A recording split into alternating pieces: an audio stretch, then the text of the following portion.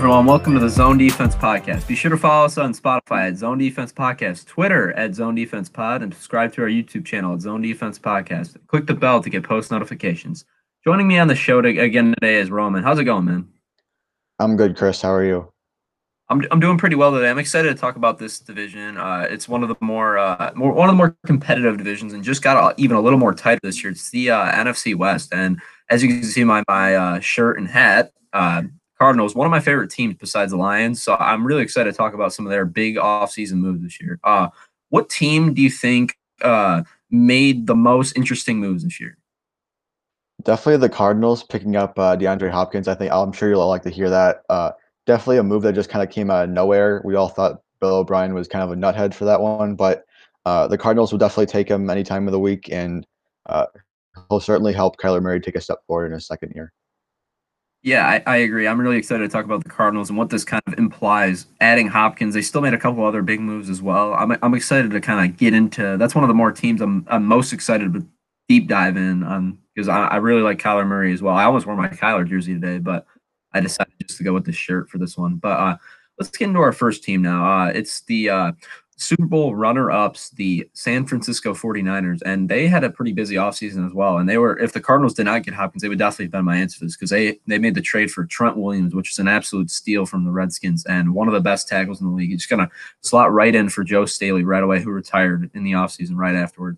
They also picked up Kerry Hyder, Joe Walker, Tom Compton, Jordan Reed, which we'll see if he has any juice left as well because, they just made that move. And then they also got Deion Jordan, which has not been finalized quite yet. And then with an opt-out, they had Travis Benjamin. They also traded away DeForest Buckner, which I really like that move as well, getting another first-round pick for that. Emmanuel Sanders, Joe Staley, who, like I said, retired, Matt Breida to Miami, Elijah Lee, Sheldon Day, and Anthony Zettel. A lot of losses, but I think they made up for it with their additions and then their draft picks, which in round one, the 14th pick, they took Javon Kinlaw, which was a great replacement for DeForest Buckner. I think that he's going to be an excellent player, as well as kind of a developmental receiver at Arizona State. Brandon Ayuk, I also like him as well. And that's really the only noteworthy picks they had because they basically traded everything else away for Trent Williams. So what do you want to get into first with this team? Well, like you said, every subtraction that they had, they definitely counteracted that with an addition or a draft pick. So they didn't really take a step back, and they kind of got younger, which I think helps them a lot more going into the season.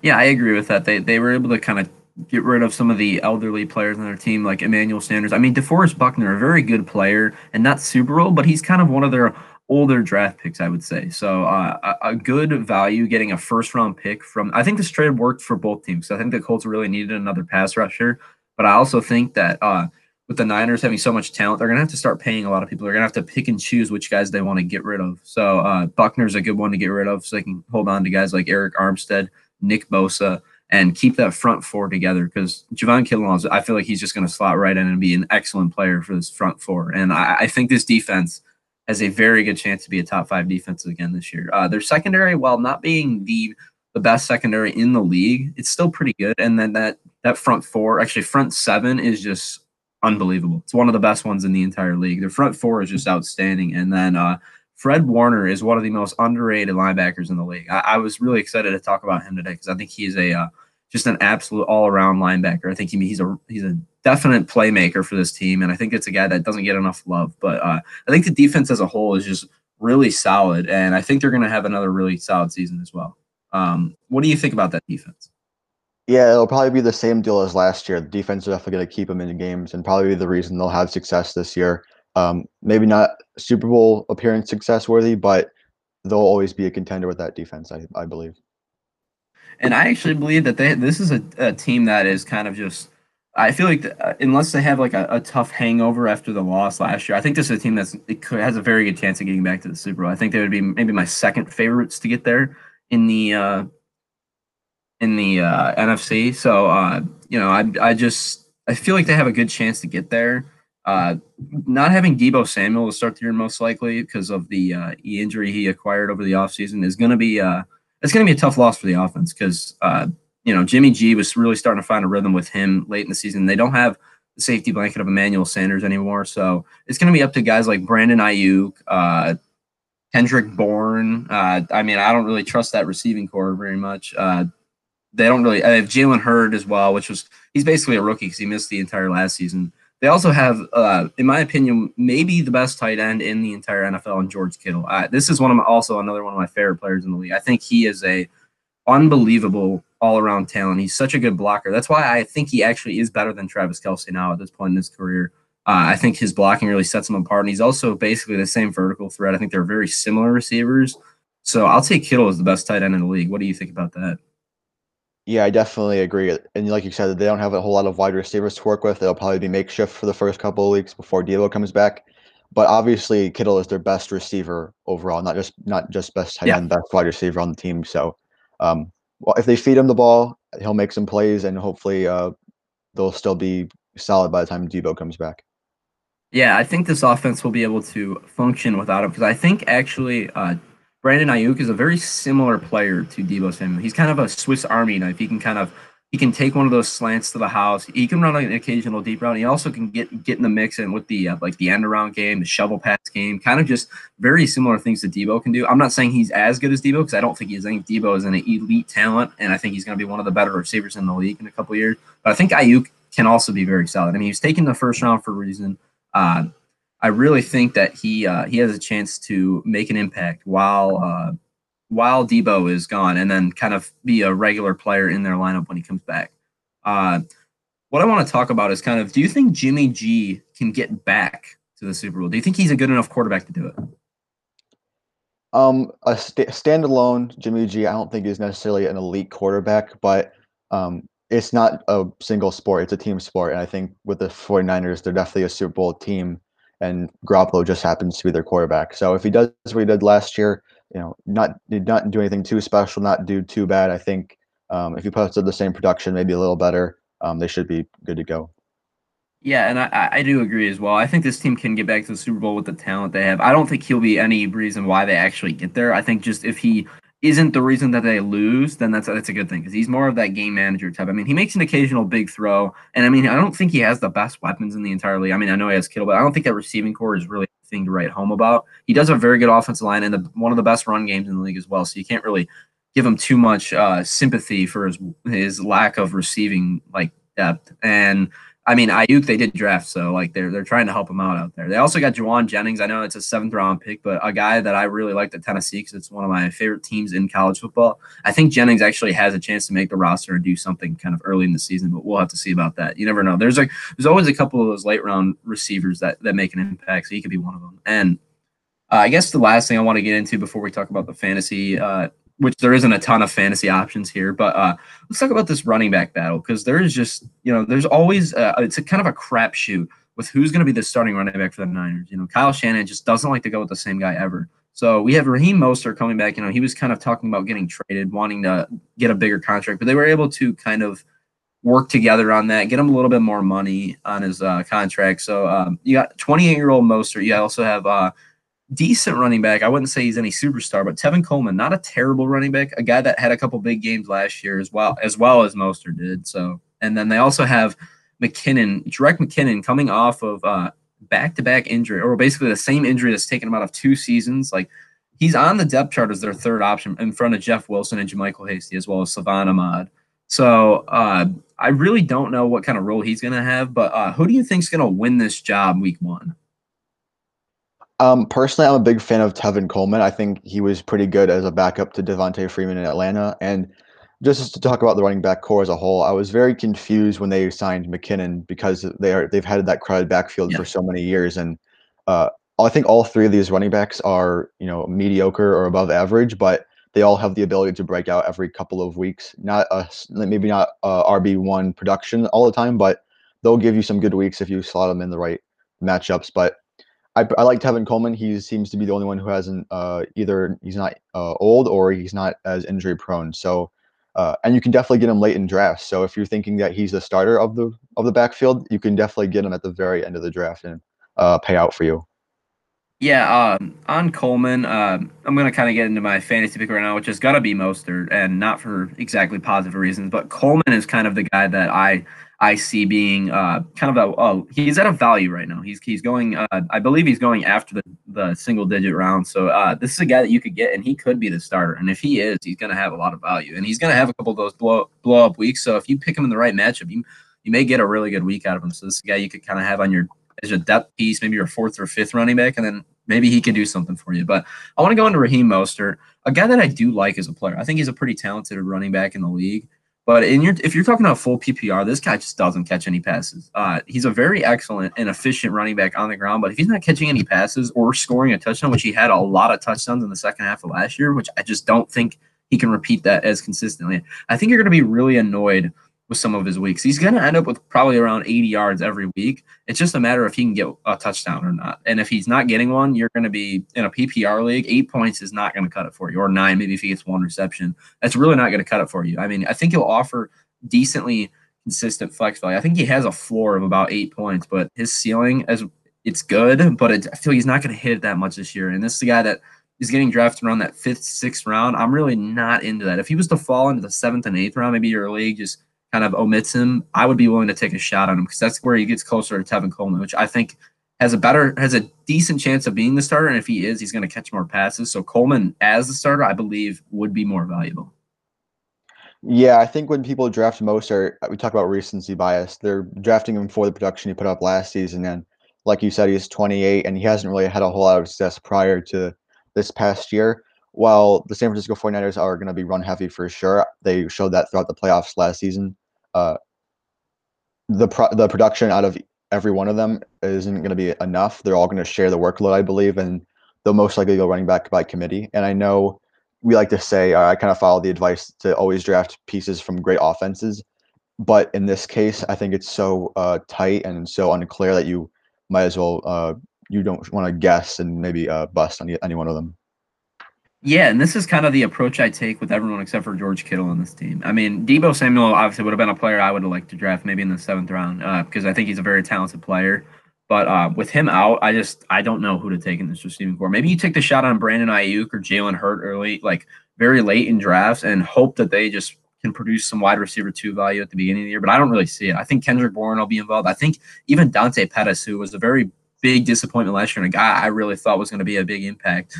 That's another guy I really could see getting a little bit of production. Trent Taylor is also coming back as well from a couple injuries. So if he can stay on the field, this guy was a decent producer a couple seasons ago. And they also have Jawan Jennings. So this is just a really crowded wide receiver room. I could see 4 or 5 different guys emerge as the wide receiver 1 until Debo gets back. And once Debo does get back, then they basically become irrelevant because it's such a small passing volume offense, and you already have Kittle and Debo in there. They're going to take a majority of the targets away. And, Kittle is a locked and loaded. I think he's my tight end 1 this year. I think he's going to be unbelievable this season. And he had a couple injuries last year, also a couple of really tough breaks with holding penalties. He would have been the tight end 1 had a couple of touchdowns not come back. I remember he had 2 and basically back-to-back plays that came back in 1 week, and that really stinks for him. But it's not going to happen again this year. So this is a guy that I see as the tight end 1. You could take him in the 2nd round. I'm not really a big proponent on drafting your tight end early, but if you're in one of those smaller leagues, I am in a 10-team league, taking a tight end in the 2nd round is pretty nice because then you get a big advantage over the rest of the league, which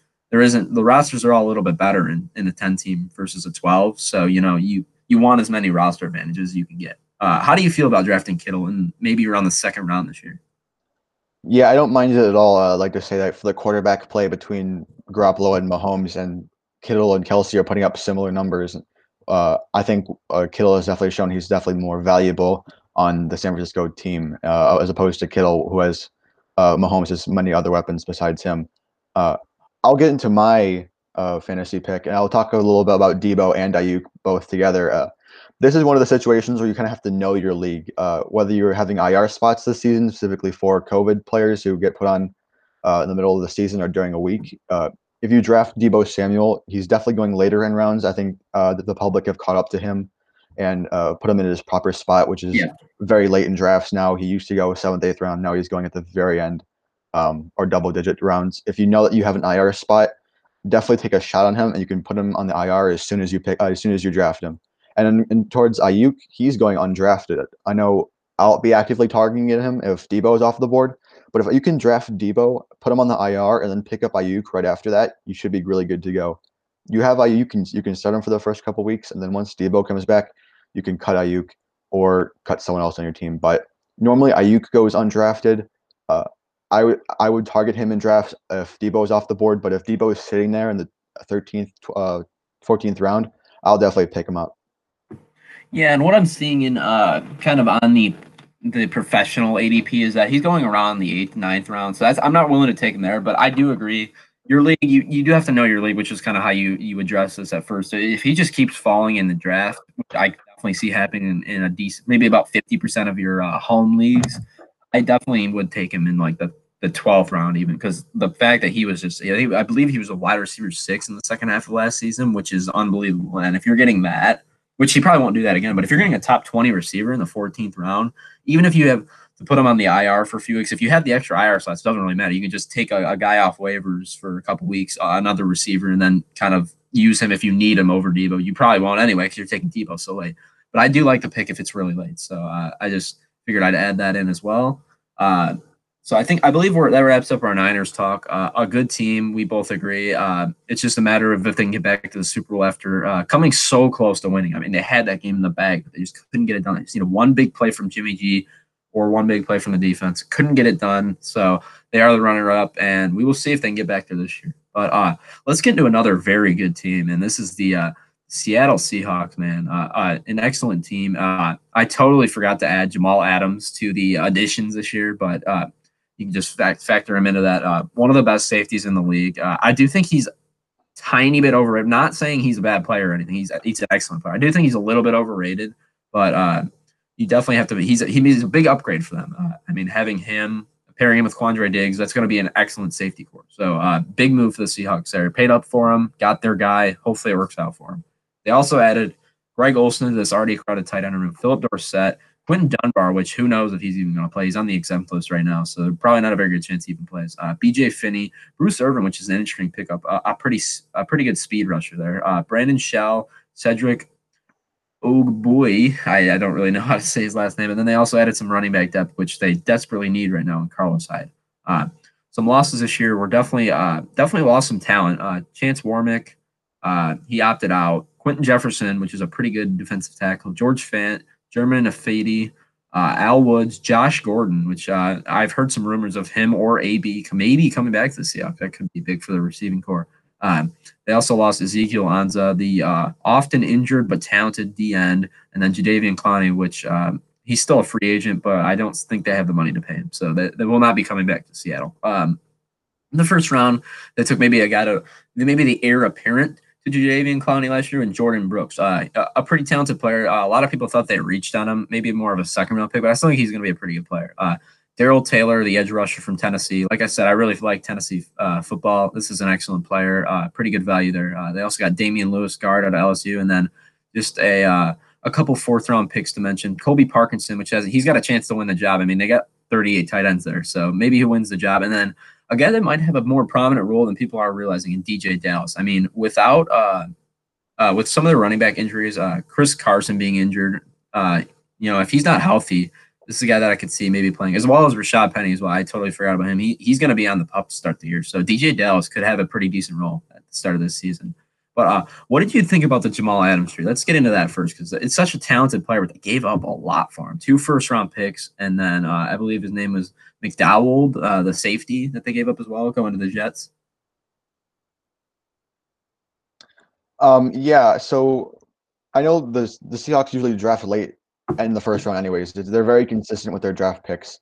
And them giving up 2 first-round picks to the Jets, I don't think is that big of a deal because well, first of all, the Jets kind of aren't very successful with their first-round picks and historically, and the Seahawks usually draft, like I said, in the back half of the first round. So they're more in the win now mode, and we won't really know who won the trade until the Jets make their picks. I know that's like very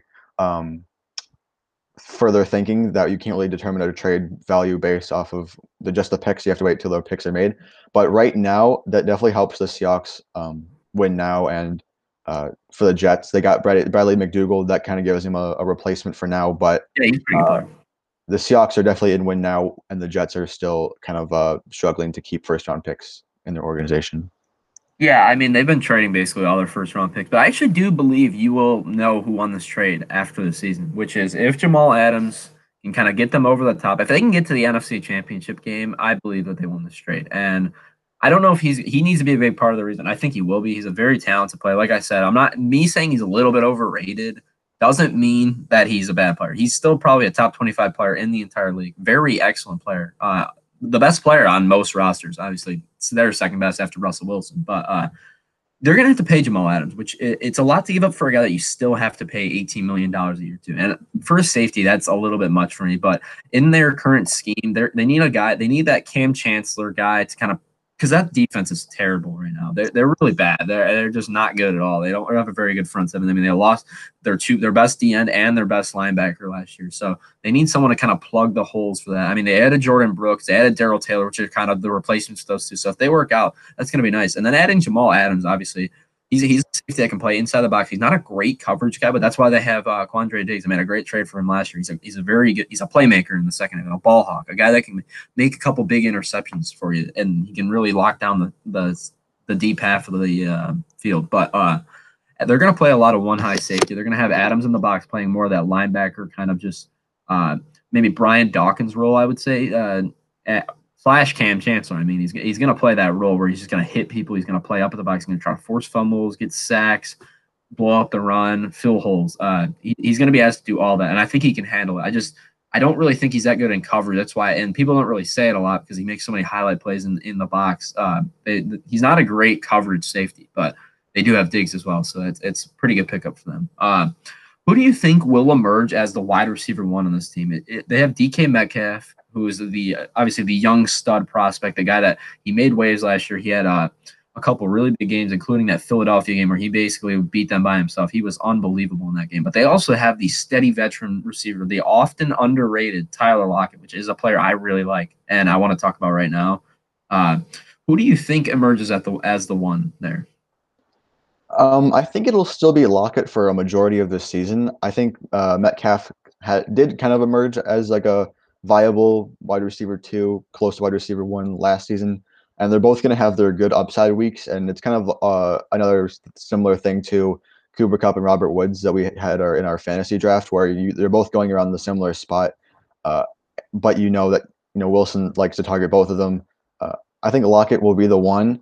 And if they did bring in if they did bring Josh Gordon back, or if they did bring in Antonio Brown, I think that would hurt Metcalf more than Lockett. Yeah. So I think Lockett is definitely the wide receiver 1 right now. But if they don't sign anyone else, it could be Metcalf by the end of the season. See, yeah, I think Lockett's locked into a number 1 role. I really think, and we're not quite into the fantasy picks yet, but I'm probably going to address these 2 wide receivers when we do get to it. But I believe that Tyler Lockett is the one there. I think he's a very talented player. Russell Wilson loves throwing the football. Obviously, DK Metcalf's going to be good again this year, but I think his rookie season was a tiny bit overrated. He was basically irrelevant through about 6 or 7 weeks, and then he wasn't awesome, but he had a couple big weeks. He had a couple touchdowns, but he also did have the most red zone targets in the entire league. And you think a player like that would have 10, 11 touchdowns? He did not. He was very inefficient in the red zone. I think it's just gonna be growing pains with him because he's more of a developmental receiver, a guy that I think is going to be a very good receiver and has the ability to be a number 1 receiver. He did fall in the draft last year a lot, but the Seahawks were smart to take him. I think he is a really talented player, but I think his rookie season was a little bit. People talk about him more than they talk about a guy like Deebo Samuel, which I think he played a lot better. Also, a guy like Terry McLaurin, you think about players like that, I feel like they all were overshadowed because he plays with Russell Wilson. He had a couple of really big plays. He was awesome in the playoff game. I don't know. Like I said, I'm not saying he's an overrated player, but I do think he had a little bit of an overhyped rookie year, and I think he still has some growing pains to go through this year. But on the offense, that offensive line is really going to stink. So I don't know how I feel about how good this rushing attack is going to be. I think Russell Wilson's going to let the ball loose a little bit more this year than he did last year, especially with Rashad Penny starting in the year on the pup. He's not going to be around for at least the first 6 weeks, and I would expect Mariano. You can't just come back from the ACL that quickly. I really don't think he's going to be. He got that injured really late in the season. I don't think he'll be back right away. They do have Carlos Hyde, he had over 1,000 yards last year, but he's not someone that excites me in an offense. I don't think he's going to be a really good player. So if Chris Carson's not back, I think they're really going to struggle to run the football. But Carson, coming back from a hip injury, did not get surgery for it, but he has shown that he gets often, I wouldn't say injury prone yet, but he's often injured. So I would be a little bit worried about that. They do have DJ Dallas as well, which I think he has a little bit of juice. I mean, he's a fourth round pick for a reason. He's not some superstar. He's not Jonathan Taylor, but it's a guy that could maybe fill into a role, get 5 or 6 carries a game, a couple receptions, and maybe make a spark play for them every game. What do you think about this rushing attack this year? Yeah, I think it's kind of unfortunate that they don't have Rashad Penny to start the season, and he's definitely not a fantasy viable player by any means. I just thought they balanced him out quite well. And especially last season, Carson, we mentioned he's injury prone. He also had a little fumbling problem last season. So, Yeah, he did big time. yeah, so whenever he fumbled, they put Rashad Penny in and they kind of carry on as normal. Uh, I think it's good for Carson that Penny's off on the pup right now, and I don't think Carlos Hyde will make that big of a difference. No, I don't either. So I think it's a clear cut job for Carson, and they were very rush dominant last season. And I feel like they will be most of that again. Yeah, I mean, I think they'll run the ball well again this year. I'm just worried they lost a lot of pieces on the offensive line, including both their tackles and a guard as well through opt out. I think that they may struggle. They did bring in some BJ Finney, Brandon Shell, and Cedric Agoibe. I'm not really sure how to say his name, but they did bring in those three pieces. So hopefully they can kind of fill in and be serviceable. On Chris Carson, I like him as a player a lot. But if he has fumbling troubles again, it's going to be unexcusable. They're going to get Carlos Hyde or DJ Dallas into the game. And if Penny's back by then I think he might be out of a job next year because of how good that free agent class is. I think they may be willing to go out there and pay somebody or give Rashad Penny the workhorse role, which I think he can handle it. I mean, he's had a couple tough injuries, but I think Penny is a pretty talented player as well. So, and he proved last year he was starting to kind of eat into Chris Carson's workload. They were kind of in like a 50-50 timeshare, and both were decent for fantasy over the last couple weeks, and right until Penny got that injury, which tough for him. But if he can bounce back from that and get back to full strength this year, I think he has a chance to win this job possibly in the second half of the year. This is Chris Carson's job to lose, man.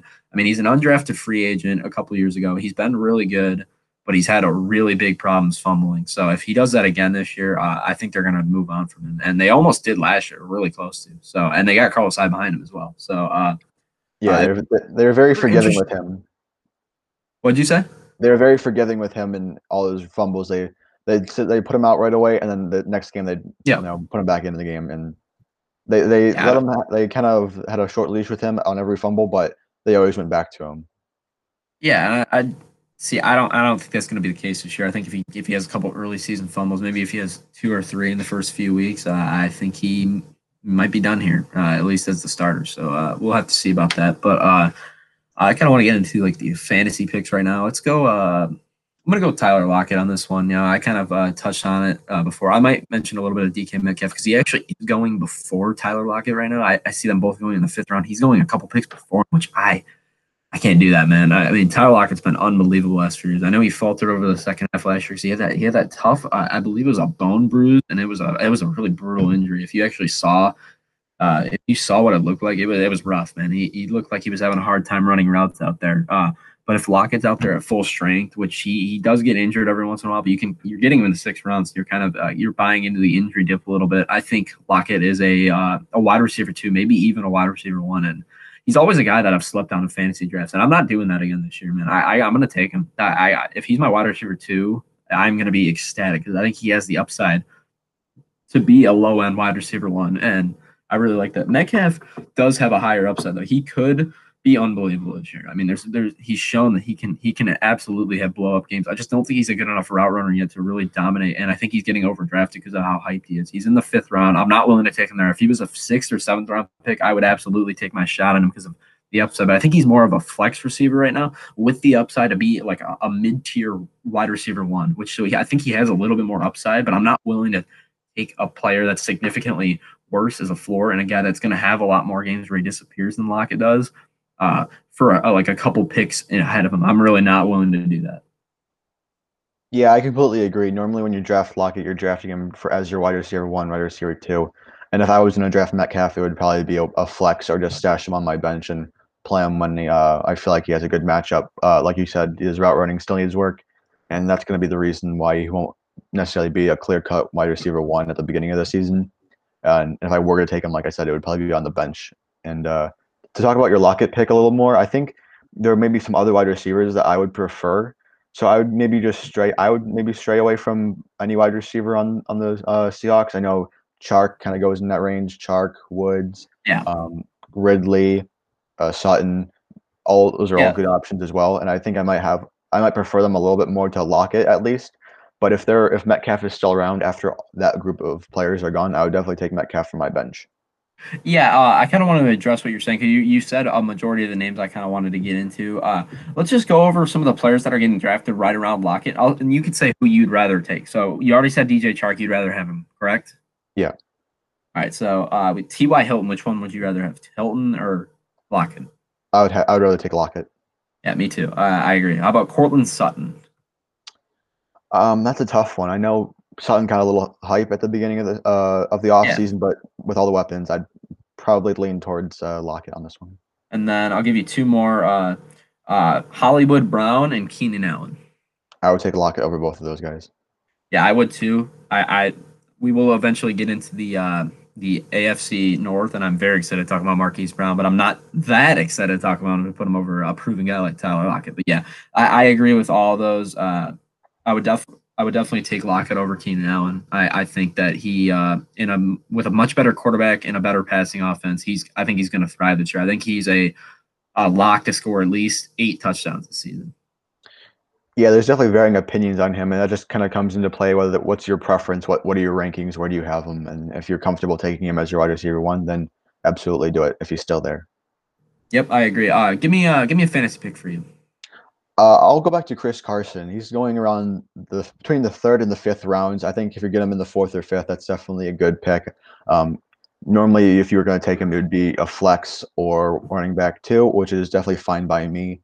Um, for the amount of work he's going to get, he'll definitely produce. But like we said, it could be on a very short leash this season, so you might want to have that depth as well. Maybe get a handcuff with Hyde or Penny if he comes back off the list of the pup list. But um, I had Carson last season on my fantasy team, and I kept him throughout the season, and he performed very well for me. And he gets a little of the receiving work as well, so he can do a lot. Very versatile. And I'll target him if I can. Yeah, on Carson, when we did our running back rankings, Drew was exceptionally low on Chris Carson. I'm not quite as low on him. I have him around the running back 20, which I think he belongs. I think he's a running back 2 or a really good running back 3 this year. He's not a crazy good pass catcher, but he's decent enough, and he doesn't really have that much competition right now. I mean, DJ Dallas, who really knows how many passes he's going to catch? I think he'll catch a few, but not that many. And then Carlos Hyde obviously is not a pass catcher. He's a much better pass catcher than Carlos Hyde. Uh, so I see him getting a decent amount of the receiving work early on in the season, and then you may be a little bit disappointed in the second half with Rashad Penny being there. I believe that Carson's going to be consistent. He's kind of similar to me. He's a little bit similar to a guy like Raheem Mostert in terms of being very efficient on the ground. He can handle a pretty good workload. Is more of like the more underrated back. No one really I don't think people are hyping up Chris Carson in terms of just real life talent, but he's a pretty good running back. I think he's a top 20 running back for sure in the league and a really solid runner on the ground. So this is a guy I would not mind as an RB2. RB3 would be awesome. This is one of my favorite targets for the RB3. And considering where he's going around, he's going next to like Gurley or Melvin Gordon or James Conner.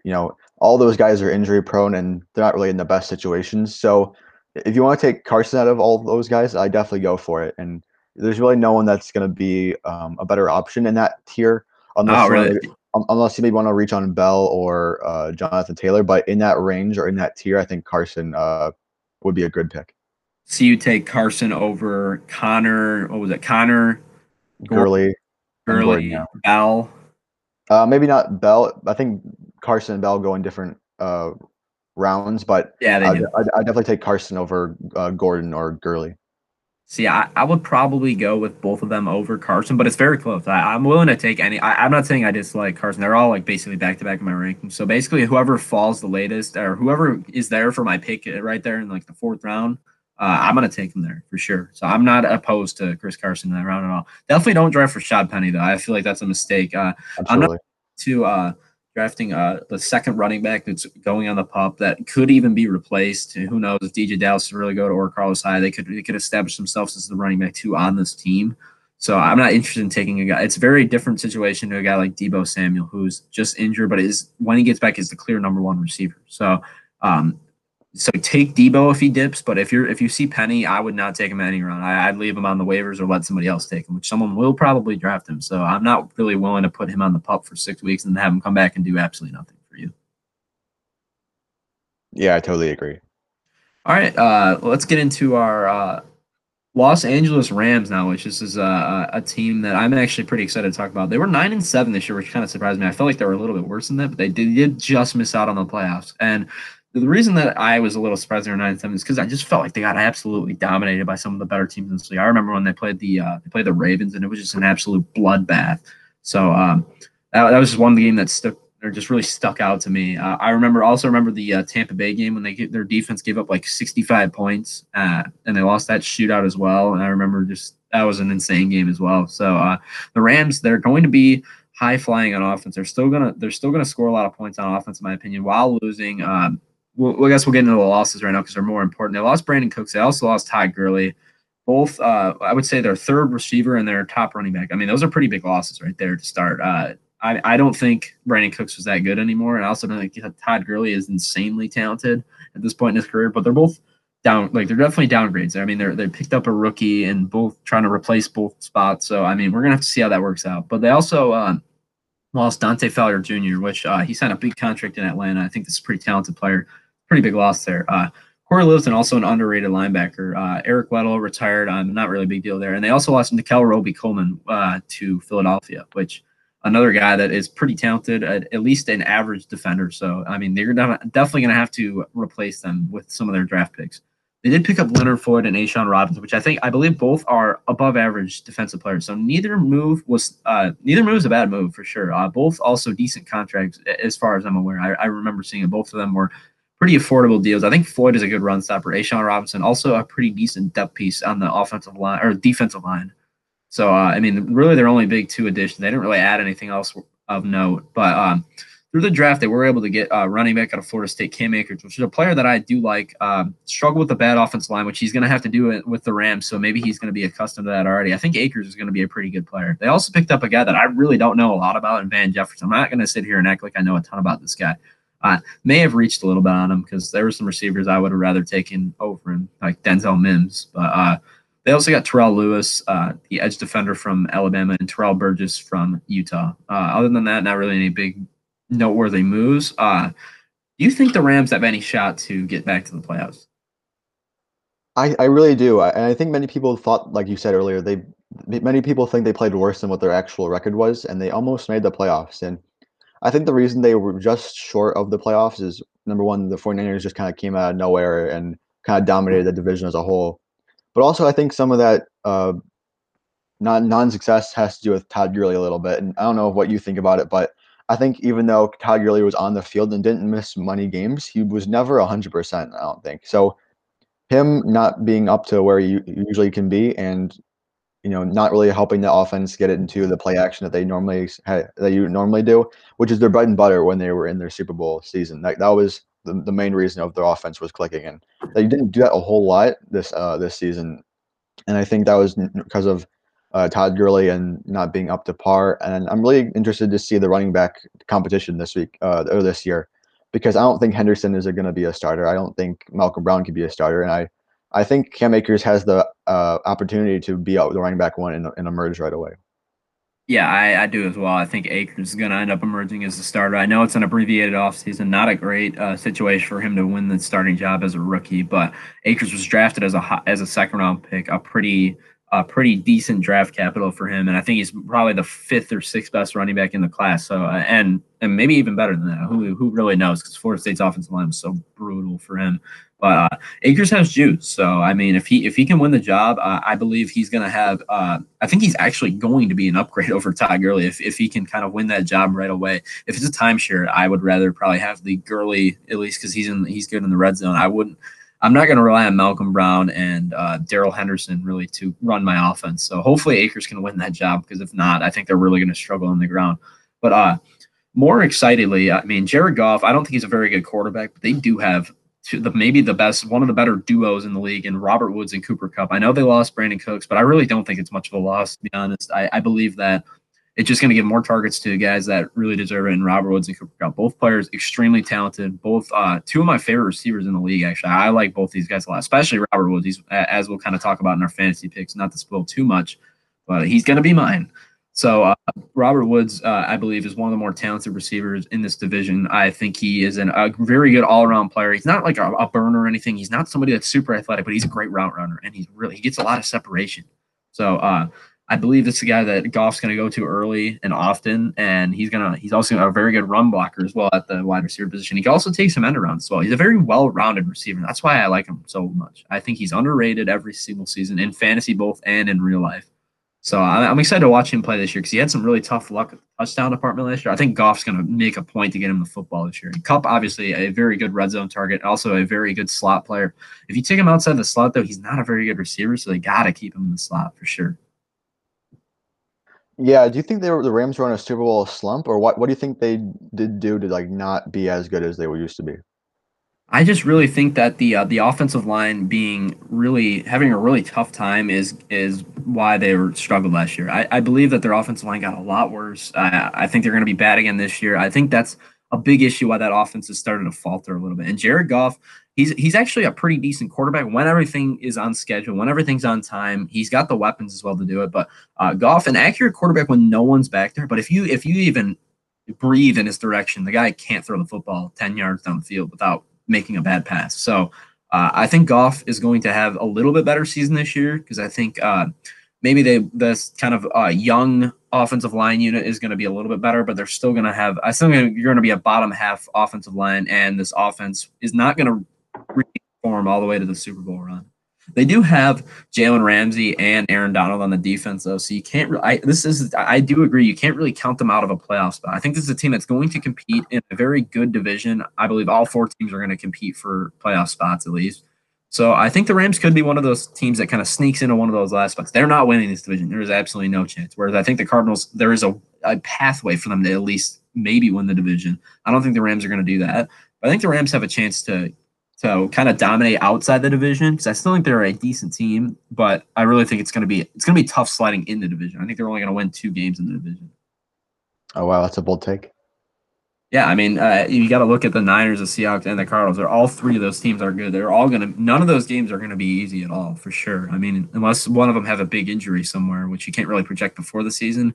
I think it's going to be tough sledding for the Rams in division. Just hopefully outside the division, they can kind of take over because they do have a little bit of an easier schedule this year, playing some of those crossover games against the third best team in the division. At least that kind of dumbs down a couple matchups for them.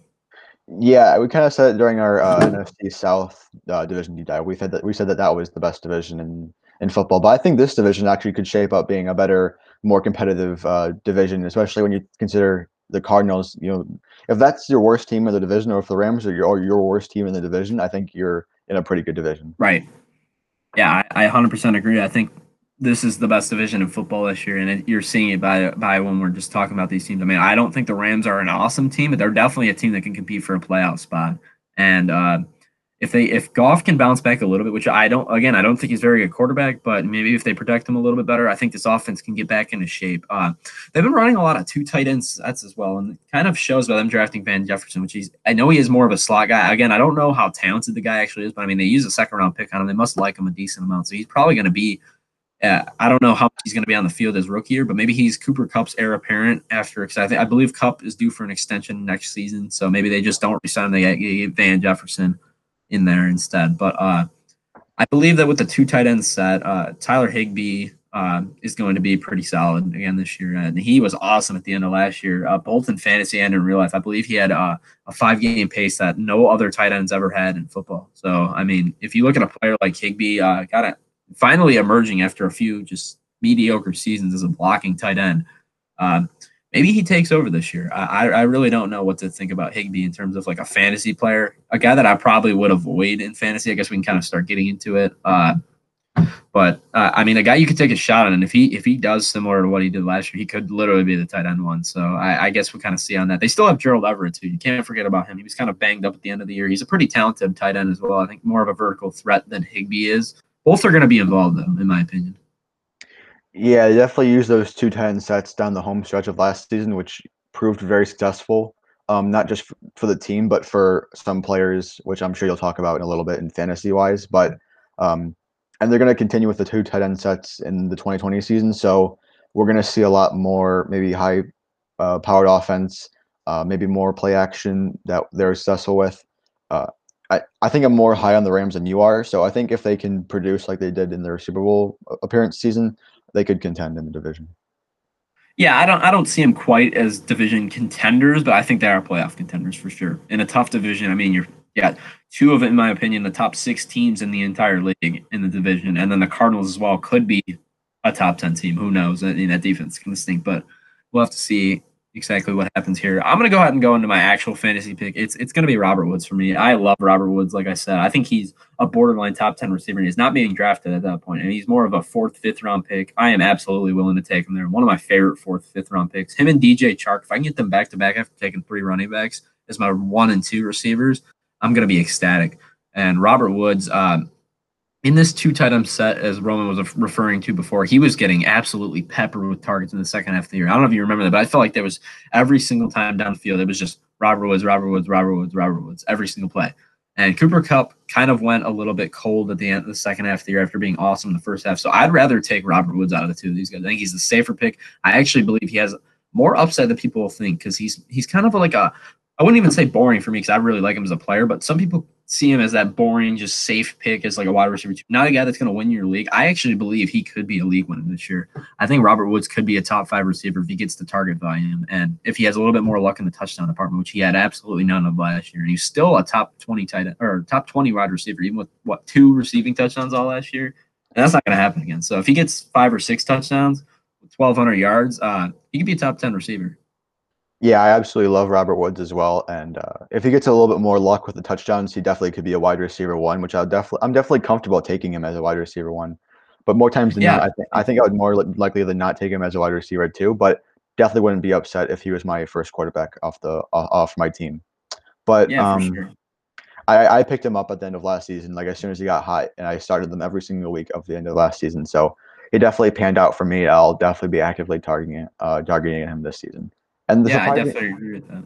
the surprising thing is that in some mock drafts, I see him go before Cooper Kupp, but I think that's definitely deserved because he'll Yeah, I probably did be too. he'll be more involved in the offense. I think.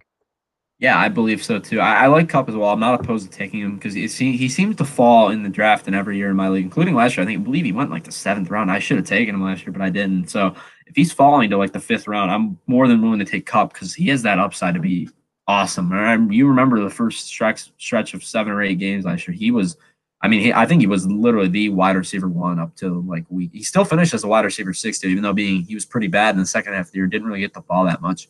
So another guy that I'd be willing to target for sure. Yeah, they're both going to be really good. I think this season. It'll be kind Yeah, of dude. conflicting having to make that choice, but if Robert Woods or if just Cooper Kupp's on the board, you should be taking either one of them. Absolutely. Yeah, I agree as well. Why don't you get into your fantasy pick as well, and we can get into the Cardinals after. Yeah, I'm actually going to go with Jared Goff. I know the other kind of other fantasy viable person is Cam Akers, and I'm just not really sold on him yet being a running back wherever he'll be.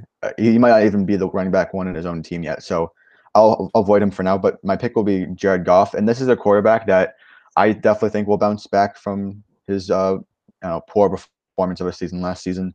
Uh, Sometimes he goes undrafted, but this is a quarterback that you can get even past the values that we talked about before. Like he goes past Wentz, he goes past Stafford and Jones and Matt Ryan. He goes past Aaron Rodgers. So if you're looking for a quarterback that will still be there right before you take your defensive kicker, Goff will most likely be there every time. And I think he's definitely a starter worthy. He'll perform just as good as a Wentz or a Stafford. So you're definitely getting some value with Goff, even though his ADP is going to put him there anyways. But taking him as your quarterback or maybe as a backup, definitely not a bad idea at all. And I really like Goff a lot. Yeah, I think he's being a little bit slept on this year. He's going in the 13th round, and this is a guy that's just going to throw for a ton of yards, man. And he had some tough luck with touchdowns last year, only throwing 22 touchdowns along with 16 interceptions. If he can cut that interception rate down to maybe 12-ish, get his touchdown passes up to 28, which I could see him totally doing. I mean, he's done it before, as well as I don't think he's a good quarterback. I think he's a good fantasy quarterback. So a guy that I'd be willing to take the shot on late in drafts. he's kind of in that tier with everybody else. He goes after guys like Stafford and Wentz, like you were saying, but he's kind of in that tier with Daniel Jones, Big Ben, Ryan Tannehill, Kirk Cousins, and that group. I'm willing to still take a quarterback that late. I do like this pick a lot, actually. I think Goff, this kind of shows that you don't need to go a quarterback early. You don't need to feel the need. If quarterbacks start coming off the board, don't panic. Be happy that the players that you like at wide receiver and running back, as well as maybe some early round tight ends, are falling more towards you. Because in your home league, I know in expert drafts, it says he's going to the 13th round, but quarterbacks are gonna be taken earlier on, and Goff may be one of those guys that just falls all the way to the end of your draft. And depending on how many rounds your draft is, if you're in like the 15th round and you want to take him before your defense, absolutely do it. I couldn't recommend that more. So Goff is a guy that while I'm not projecting him to be some top 5 quarterback, I think he could easily finish inside the top 12 this year. I see a path for it for sure with a little bit better touchdown luck. Yeah, for sure. All right, let's go into the team that I really want to talk to about this division. It's the Arizona Cardinals, man. I mean, what can you say about the trade they made? It was just an unbelievable trade to get DeAndre Hopkins. Really, not even give up that much. What, a second round pick, a fourth round swap, and then also the terrible contract of DeAndre Hopkins. So, I mean, I would say they didn't lose anything out of that because they just got Hopkins for basically free, in my opinion. They also added Devondre Campbell, Devon Kennard, and Jordan Phillips. So, I mean, some decent depth on the defense as well, which is a unit that we're definitely going to have to discuss because they're not good at all. They also lost Marcus Gilbert on an opt out. I mean, like we already said, they didn't really lose David Johnson, but he's not on the team anymore. Demir Bird, Farrell Cooper, Charles Clay, Ronnie Gunner, Joe Walker. Not really any noteworthy losses as well. I think this is a team that could be pretty good this year. And they also got the second. I mean, I would say their second best move was having Isaiah Simmons basically fall into their lap at the 8th spot. I mean, this is a guy that I thought could have gone as early as 4, but he just kept falling, kept falling. They went ahead and took him. Not really sure exactly where he's going to play on this team, but another Clemson guy to match with Hopkins makes this a good offseason for sure. They also added Josh Jones and Lakeith Fudo, offensive and defensive tackles right there. Hopefully offer a little bit of stability in both those areas. A team that only won 5 games last year, we really shouldn't be as high on, but we are. I mean, adding DeAndre Hopkins, I mean, this is a top 10 player in the entire league. And in my opinion, he's the second best receiver in the NFL. So having him added to an already pretty good offense last year is going to make this offense potent. And I am very excited to watch this team play this year. Yeah, I want to talk about Isaiah Simmons for a little bit. I think this is maybe the turning point of this team because I was actually kind of surprised by that pick. I thought they would be targeting more offensive line to help out Kyler Murray a little bit. I really thought Isaiah Simmons would go maybe to Carolina, who just lost Kuechly, so they could use a linebacker. I didn't think he would fall that far, and I think actually the Cardinals might be one of the good fits for him because he's very versatile, and not every NFL coach knows how to handle a player like that. And Cliff Kingsbury still kind of has that college mindset in the NFL, so I think you definitely understand what Simmons could bring to the table more than any other NFL coach would. He'll definitely understand how players can be used in multiple positions and how versatile they are. So I think it's actually a pretty good pick for them, and definitely a value at the 8th spot. He's definitely a top 3, top 4 player in this class. So the fact that they got him along with DeAndre Hopkins, I think they got a stud on offense and defense. Yeah, with Simmons, I mean, they were so bad at covering the tight end last year. Simmons is going to be that guy that covers the tight end. I mean, he's very versatile. He can play linebacker, he can play safety. He's going to be all over the field, and he's gonna cover that George Kittle. He's going to cover that Tyler Higbee or Gerald Everett guy in this division, and they need it for sure. There's some pretty good tight ends, and all 3 of these teams above them all target their tight end a lot. I mean, the Seahawks, not really sure who it's going to be yet, but whoever their tight end 1 is going to get the ball. So, I mean, all 3 of the other teams are going to throw their tight end a ton, and Simmons is going to be the guy that tries to shut that down. I mean, they're pairing him with they do have a lot of talent in the secondary. I mean, they have Buda Baker, which is I actually really thought he played well last year. They still have Pat Pete, which I think he's got another year or 2 of good production. They got Chandler Jones as well, which is one of the best linebackers in the entire league and gets slept on big time. And I mean, they added Devon Kennard. I mean, an injury-prone guy from the Lions, but a guy that has some talent. So, I mean, this back 7 is not a terrible unit by any stretch of the imagination. It's just going to be that front 4, man. I mean, I know they got the rush linebacker, Chandler Jones, who's going to get a ton of sacks. Other than that, I think they're going to struggle to get any pressure on the quarterback, and they're going to really struggle in the running game, too.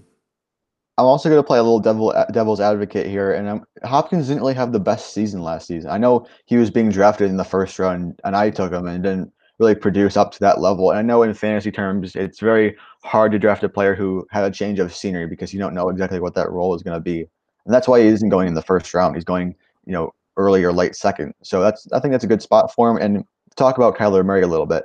You're not going to like this, but I don't really think he should have won Offensive Rookie of the Year. I think that should have gone to Josh Jacobs Yeah, I actually do too. or maybe even AJ Brown, who had great stretches down the season. So I think Kyler Murray can take a step forward, and I think Hopkins will have a good opportunity to help him jump to the next level.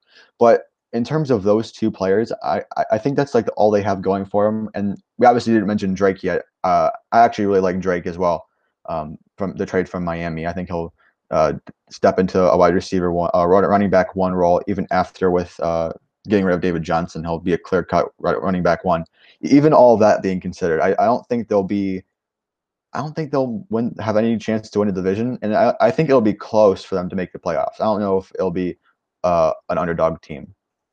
Yeah, I mean, the most realistic spot is they still finish last in the division. I mean, they still have a lot of holes on the defense, but that's kind of what I'm saying. I mean, I think they have the best chance to finish fourth, but I think they also have a shot to win this division if everything was to go right. Maybe if they find a couple diamonds in the rough in this draft on defense, especially on the defensive line, maybe Luke Futo or Rashad Lawrence step up and do a big role. A guy like that could really change their fortunes because I really think this team is pretty all around decent besides the offense and defensive line, which are both very important positions. Josh Jones, I mean, he's gonna help out with the offensive line a little bit at the tackle spot, but I do agree that they still have some work to do to be a really competitive team. But adding Hopkins is the start of that for sure. I mean, this is a guy that is one of the best players in the entire league, and there's no doubt about it. I think Kyler Murray is going to have an excellent season. While I do agree, I like Josh Jacobs. I can put my bias aside a little bit there and say that Kyler Murray probably shouldn't have won the Rookie of the Year because of how good Josh Jacobs is. And it's also another player I like, so it doesn't really hurt too much. But Murray did have a pretty good rookie season. I mean, rookies don't always have an immediate impact, but I think he played a pretty good.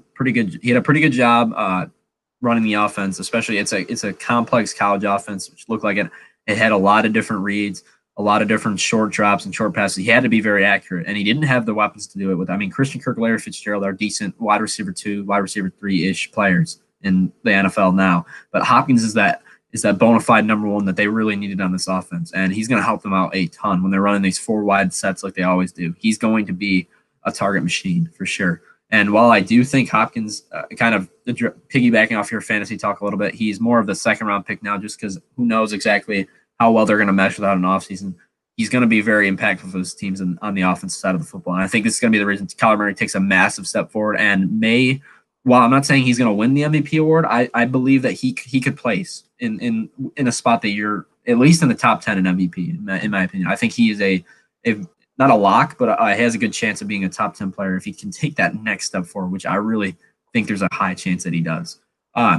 Just kind of one more thing I want to touch on. Me playing a little bit devil's advocate, while I do like the Cardinals, you do have to factor in just last year, another Oklahoma quarterback that had a very good rookie season, added a top 5 wide receiver, and played like absolute crap. And that was Baker Mayfield with OBJ, with a bad offensive line and a good running back. So, I mean, this is a very similar. I think Kyler Murray is a better quarterback than Baker Mayfield is, and I also think Hopkins is a better receiver than OBJ is. But you can see the chance that this offense does. What if this offense doesn't go right? I mean, it could happen, and if it does, it's going to be another bad team. They're going to have another high draft pick next year. But I think Murray has all the tools to get it done, and I think he's a better quarterback and has a better chance with his mobility of kind of mitigating that bad offensive line play. There is a possibility that he is not good this year and has a really tough season meshing with DeAndre Hopkins as Baker did last year. Yeah, if they have any chance of competing for more than just getting to 500, they'll have to prove that they can beat their own division rivals. And they start off the season against the 49ers, which will be a good test for them. If they can beat them, I think, and they can prove to people that they're contenders, then I think they should get a little bit more hype and a little bit more respect. But as of right now, I have to see it to believe it. Yeah, I definitely agree with that. I think there's definitely some holes on this team, and I'm very excited to watch them, but I'm not going to project them to win this division or even make the playoffs. I do think they have a chance at both. I think this is maybe this is the best fourth like fourth place team from last year in the entire league, and this is the team that has the best chance out of any four or ranked fourth in any division team to like kind of go first to worst. There's been that team or worst to first is what I meant to say. There's been one every year that's gone from last place to first place in the division every like over the last 3 years. There's been one each year, and I think the Cardinals would be that team if there's another one this year. I'm not like I said, I'm not projecting it, but I think this is a team that's going to win 7 or 8 games for sure. Yeah, I can agree with the 7 to 8 games. I would give the Lions a better chance of going worst to first, to be honest. I Considering will not. considering how bad the NFC North will be this season, shout out to Drew. I think the Lions have a better chance of going worst to first. But biases aside, I think 8 games is a good spot for them, the Cardinals. Yeah, I do as well. Let's get into a fantasy pick here. I'll let you go first this time because I've gone first every other time. So go ahead and give me your first name. There's not many fantasy viable players on this offense. I think you have your obvious ones in Hopkins and Kyler Murray. I'm gonna go with Kenyon Drake, and he's going kind of late first, early second, maybe even late second if he can drop that far. But um, he's definitely a good running back, and we saw it at the end of last season how he kind of got out of that bad situation in Miami and kind of fully fledged himself as a running back one on in the backfield, even with David Johnson still on the team. And now that he's gone, who knows how good he can be? He'll definitely be a top 10 running back, I think. And if you compare him with a Clyde Edwards-Helaire or a Miles Sanders and have Drake as your running back too, I think you're just setting yourself up for success big time. And Yeah. that's dangerous. I wasn't very. It took me a while to fully get on that bandwagon for Drake, but I'm very much comfortable now taking him in the second round. Definitely, maybe not in the first, but if I need that solid workhorse back as my running back one, and then I can take Drake. Yeah, I mean, the thing that kind of scares people away from Drake is that he's not that really high profile player, and he's only had this small stretch where he's really had this massive fantasy success. He's always been that guy that just hasn't gotten that role of the workhorse back, but he's got it now. I mean, I don't think Chase Edmonds or Benjamin are taking touches from him. He really has no competition in the divisions or in the team. So Drake, I 100% agree. This is a guy that is one of my favorite second round picks, basically at any spot you can get him, except for maybe right at the turn, because there's probably still going to be a guy like Miles Sanders or Josh Jacobs around that, which Drake and Jacobs very close, but I would take Sanders over Drake at this point, especially with the kind of coach speak they've had with Sanders lately. But Drake, a clear workhorse back on an offense that fits him very well. That's going to be high flying. I think is a lock to finish as a running back one as well. And this is a guy that is, like I said, one of my favorite second round picks. You compare him with a guy like Clyde Edwards-Helaire, Miles Sanders, Josh Jacobs, somebody like that of that nature. Even one of those early backs, if he falls a little bit, you are set up for a very good season. And I will be drafting a lot of Kenyon Drake this year. So I couldn't agree more on that take. I'm going to go ahead and I guess I'll talk about Kyler Murray a little bit. I know I'm not the early quarterback guy, but he's still, I think him going in the sixth round is not a terrible value. I really do. Him and Dak are going right back to back. 601, 602. He's probably going to go earlier than that in your home league, which I wouldn't be willing to take him earlier than maybe like the back half of this fifth round or something like that. That's probably the earliest I'd take Murray. But if he falls that sixth round, I'm absolutely willing to take the shot on him. I don't believe he will in my home league because people love to draft that quarterback early. But if for some reason he's the guy that slips through the cracks, I will scoop him up earlier than I would normally take my quarterback. So because I think Murray has the upside to be maybe not Lamar from last year, but he could be around. He could be in that tier with Patrick Mahomes and Lamar in terms of like where people are drafting him next year. I think he could be a third round pick next year if everything hits right because he has that rushing floor. He's got the ability. I know he only had like a 2.9% touchdown percentage last year, but if that comes up to about 5%, he's going to throw for over 30 touchdowns with that passing volume in the offense. So I think Murray is a locked and loaded top 5 quarterback with the upside to literally finish as the quarterback one if Lamar or Mahomes were to falter.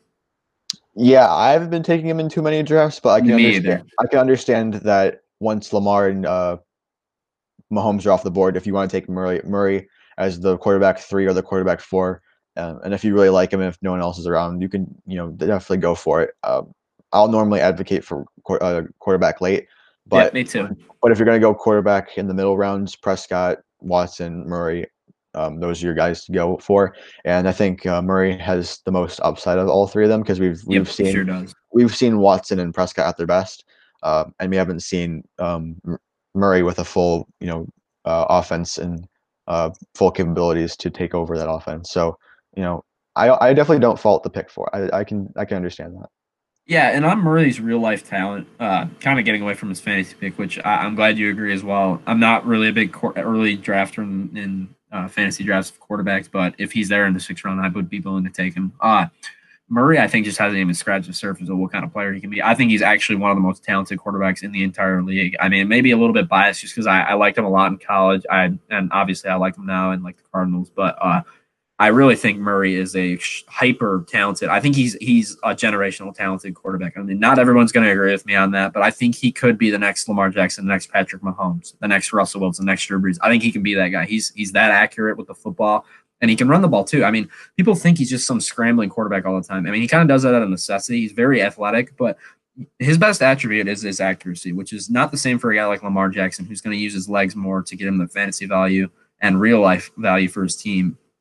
Murray is one of the more accurate passers in the league. He kind of profiles to me as like a light Drew Brees in terms of what he can do with the football, in terms of where his ball placement is going to be. But adding a guy like Hopkins can only help with his chance to break out this year and be an MVP candidate, which I think he's going to take that step forward. It's all going to be up to if that defense can be average. I think this is a playoff team, but I think that is a tough ask.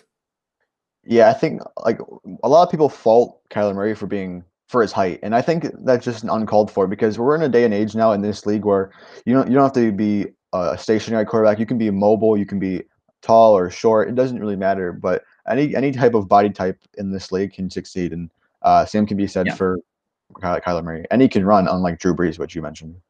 Yeah, that's what I like about Murray. I mean, he's a short quarterback. He's not any shorter than a guy like Drew Brees. And I mean, if you just watch him, he's in an offense with Cliff Kingsbury, which he's going to maximize his potential. He's going to give him the best chance to succeed possible. If Murray's been working in the offseason, which I'm sure he has been working hard. He seems like that kind of guy that likes to.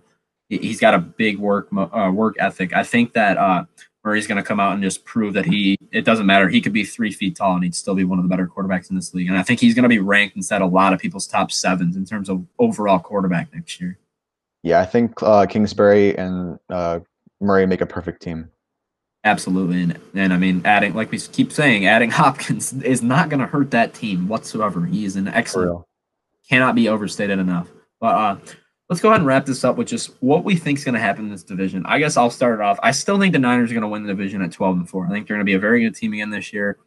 I believe they will get upset in the divisional round this year. I think they're going to run into somebody and get upset. The Seahawks, I also believe, will be a playoff team at 11-5. They're going to be right on the heels of the Niners. Maybe that'll come down to a late season matchup between the two of them, like it did last year, where I believe the Seahawks will lose and be 11-5 again. Which I mean, adding Jamal Adams, maybe that's a little bit disappointing, but I think another 11-5 record in this division is very impressive. I believe the Rams will go 8-8, miss out on the playoffs barely, and the Cardinals will also go 8-8 and barely miss out on the playoffs. But both teams I could see being 10-6, 11-5 if everything goes right.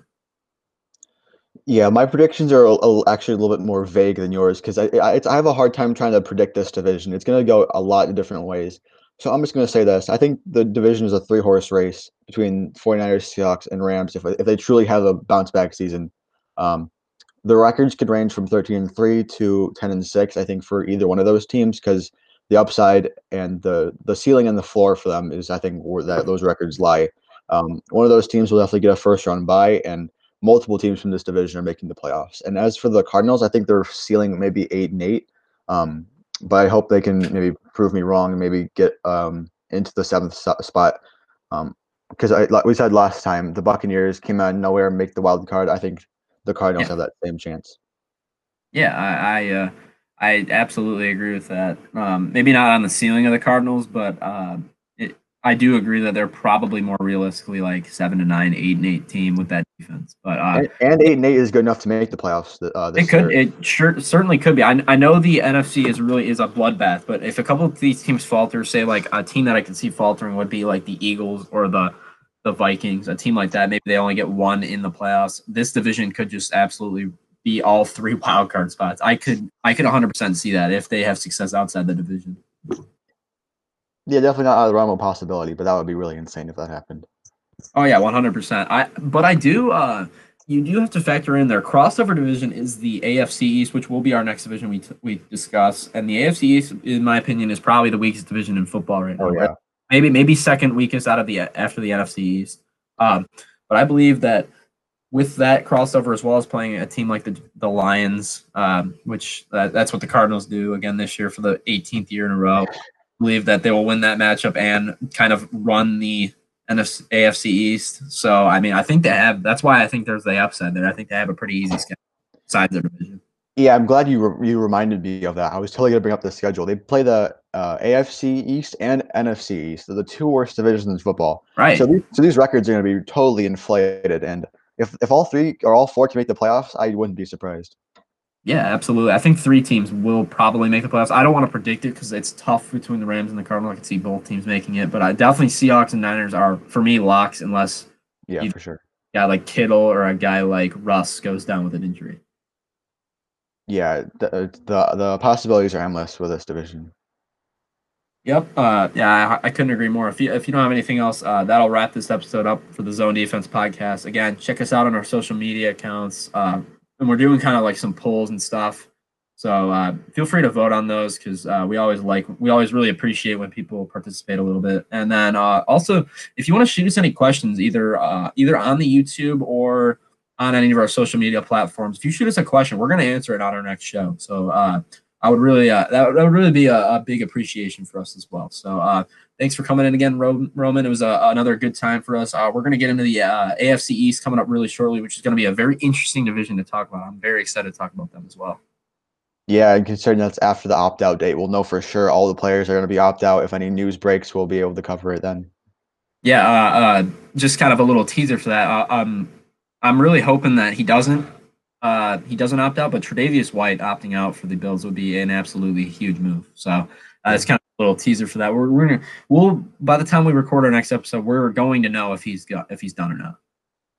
Yeah, we have a few more hours to go until the deadline passes, but it'll be a huge hit to the Bills if he opts out. Yep, absolutely. All right, man. Another quality episode for us. I really enjoyed this one. We're starting to get through these divisions, so let's keep chugging along, man. All right. Thanks for listening again to the Zone Defense podcast. We'll see you next time. Peace.